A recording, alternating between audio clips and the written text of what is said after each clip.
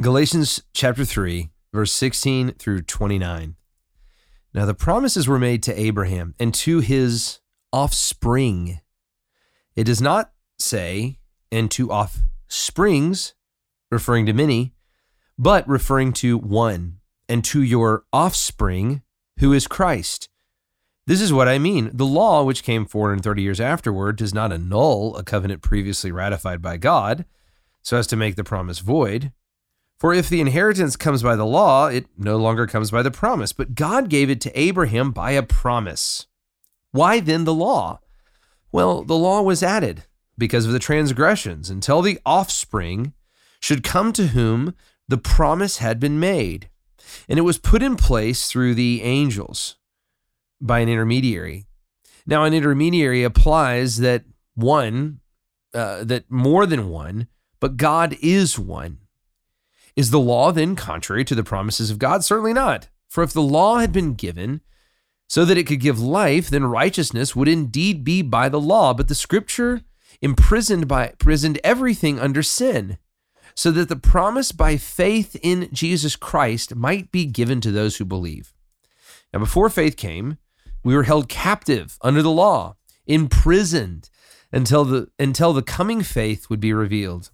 So then the law was our guardian until Christ came, in order that we may be justified by faith. Now, that faith has come, and we are no longer under a guardian. For in Christ Jesus, you're all sons of God. You are all sons of God through faith. Into Christ, if we have put on Christ. Now there is neither Jew nor Greek. There's neither slave nor free. There's neither male nor female. And you are all one in Christ Jesus. And if you are Christ's, then you're Abraham's offspring, heirs according to the promise. This is the word of the Lord. Thanks be to God. You know, this is, I think, one of the most, you hate to say like, well, this is one of the most important Bible verses ever, but Yeah. I just think it is. I think this so clarifies the whole Old Testament.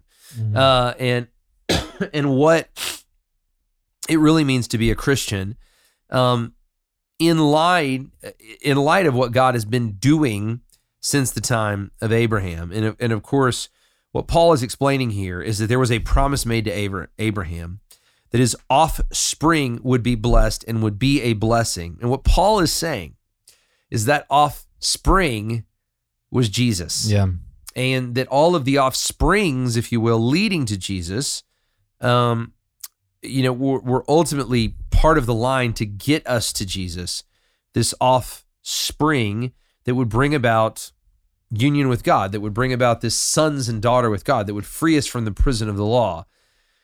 But he does talk about the promise of the law and how the law was given and was made to keep us from sin or to show us our sin, and there's purposes of the law.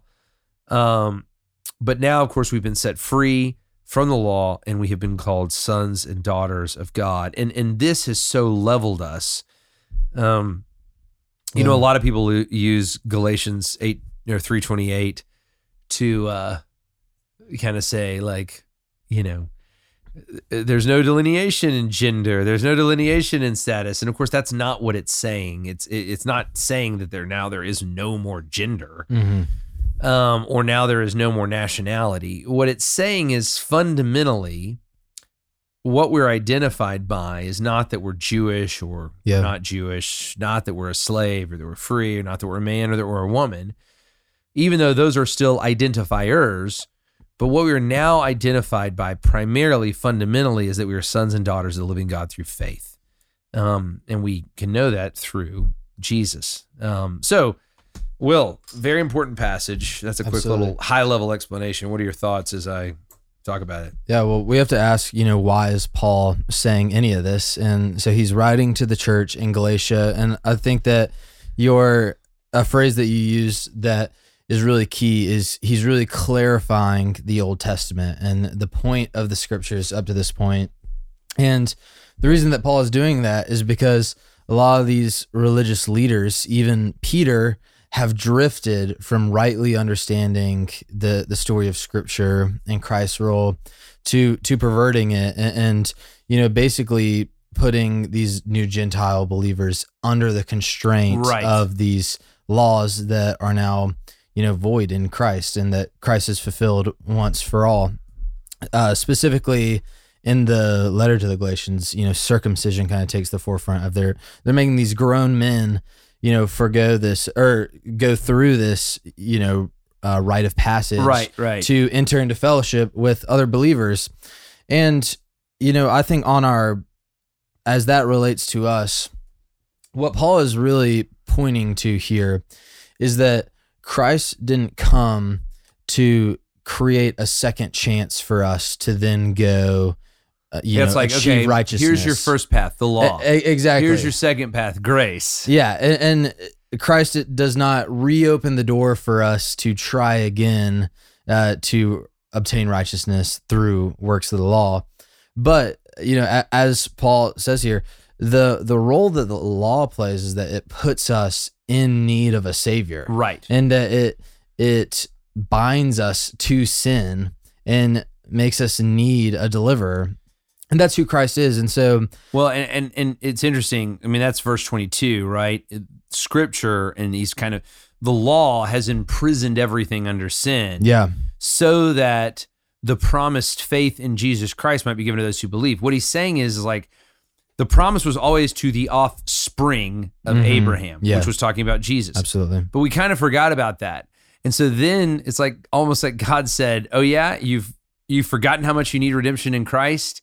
Here's the law. And then they realized like they were totally insufficient to obey the law, which that insufficiency, that weakness, the purpose of that was to lead them back to the promised offspring. Absolutely. And why are we so bent on, trying to use the cross? It's like we want to use it as a second chance card and not as total forgiveness and absolution. And, a lot of it comes down to we want a hand in our salvation. That's right. We 100%. We want to have something to boast in other than the grace of the Lord. And that is a part of our spirit that we have to continually put in subjection and submission to Christ. There's so many ideas going through my head right now because this passage is like a doorway into another world. But Yeah.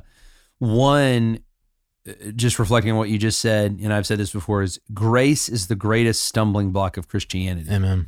People Amen. think they want grace, Yeah. but what they really want is a little grace. Yeah. They don't want all grace, right? Absolutely. And so they want to basically justify themselves through obedience to the law. But if they make a mistake or two Yeah. along the way, they want a little grace. Well, and we want, I continually find myself struggling with, I can readily accept what I feel like is earned grace from the Lord. Right. What I struggle with is free grace. That's right. And, I don't struggle to accept God's grace when I feel like I've, lived in a way in which I deserve some extra slack. But what I do struggle with is when I've come to the end of myself and realized the brokenness in. You just said it. You just like, that is if we're trying to clarify things here, like that totally clarifies. I hope you heard what Will just said. Like if you're listening to this, like I hope you got what Will said. And I think most, even like Christians live this way. Like God owes me one. Like, look Yeah. at all this stuff I've done for him. Yeah. Of course he'll forgive me a little bit here. That is earned grace. Yeah. And that's the law. Yeah. Free grace is nothing in my hand I bring. Free grace is I was dead. Yeah. The law killed me. Yeah. The law slayed me. Yeah. The law put me in prison. I had nothing to offer God. And yet, because of the promised offspring, he has now made me a son or a daughter. I am now sharing in the inheritance of God. Absolutely. And here's the deal. If you really get that, I think what people's problem is they don't realize how much God has given them.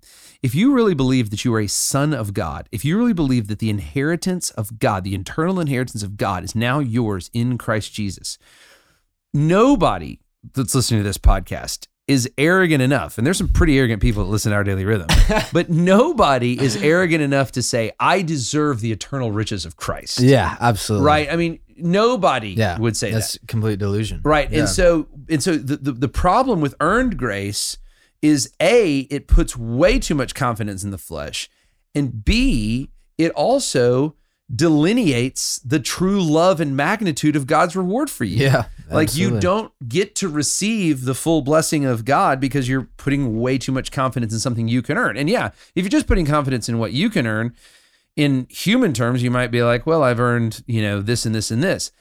According to God's standard, you've actually just earned hell, okay? Yeah. But if you really are resting in what Christ can earn for you is the eternal glory. I mean, I love the way Paul says it in Ephesians, so that one day God can like outpour the riches of his grace upon us in Christ Jesus. Yeah. Okay, I got another thought. Come on. I know that we're starting to preach here, Will. It's good. This is just supposed to be a little morning Bible study. What are we doing? Oh, I love it. Okay, the other thing, you mentioned clarity. Uh-huh. We always need to be brought back to clarity, Mhm. right? And that's like why we need to do things like Our Daily Rhythm, right? Mm-hmm. I've been thinking about this a lot lately. Like, it's very easy in Christendom to, like, there's something that is true of the Bible, but we end up emphasizing like the wrong thing. Like we end up, and the thing that we end up emphasizing might be true, but it's not really the main thing, And to your point about the law, like the thing was the offspring of Abraham. Yeah. The law was good. It was Mhm. important. God was doing his purposes in it. I mean, he talks about it being a guardian. It was keeping us from sin. It was showing us it was reminding us of the offspring, but it became the ultimate thing. Mm-hmm. And it became this great means of self-justification for the people, which ultimately kept them from seeing and depending on the offspring of Abraham. Anyway, the point I'm trying to make here is like, we can still do that all the time. Yeah. Where there's something that may be true and good. The thing I've been thinking about lately, and this is going to sound very unbaptist of me, Will. Bring it on. I'm ready. and so my Baptist kin, okay, we understood that we were supposed to guard the table, okay, Yeah. which is obviously biblical. Yeah. We should guard the table. Sure. But the emphasis, and this is something I think Jordan and we've talked about a long time, and I think it's beautiful, like the emphasis of the Lord's table, is it the guarding or is it the invitation? Like, is it the encouragement that it can Amen. provide, or is it the guarding that, we should and rightly should have, right? And I think Mhm. you and I would both say, if you actually read the Bible and not just our good Baptist history, which, I mean, hey, Mhm. no one loves Baptist history more than Jason Dees. But if we actually read the Bible, I think we would realize, like, okay, actually the emphasis here is on the invitation to the table. Absolutely. But Absolutely. with that said, the invitation only has value though if there is, if there's a guarding. of that's it. right. And the guarding is clearly in the scripture. And Yep. so we can't ignore the guarding. And I think Yeah. that's what churches, like some churches have said, like, the emphasis of the Bible is on disciple making and evangelism and growing the kingdom, which I would say, yes. Yeah. But that doesn't mean that we should remove any barriers to that, like church membership or church discipline or, whatever else. Yeah. So well, the judgment of God is what makes forgiveness. Like it's a That's right. completely useless concept if there is no. that's judgment. right. Yeah, there's Exactly. always these tensions in the Christian life. The point I'm trying to make here is like, we are prone to do that. Like we are prone to like get so focused on this, like, and we can kind of like miss the broader picture of scripture. And I think that's what Paul's doing here is like, look, it wasn't wrong for you to love the law, but you got to realize what the law was, and you got to live in light of the greater thing that has happened. Absolutely. The law came 40 and 30 years after the promise to Abraham. Like the law was secondary to this promise of Abraham. And so it's why we need to do things like read Galatians 3, verse 16 through 29. Absolutely. Well, for Will Carlisle, I'm Jason Dees. Thanks for listening to Our Daily Rhythm. I'm Jason Dees, one of the pastors of Christ Covenant, and Our Daily Rhythm is a ministry of our church designed to help you more faithfully and effectively meditate on God's Word. If you ever have a question for us about one of our Bible readings or one of your own Bible readings, please don't hesitate to text us at 404-465-1737. Again, that's 404-465-1737, or email me directly at jason@christcovenant.com. We'll meet you again tomorrow for Our Daily Rhythm.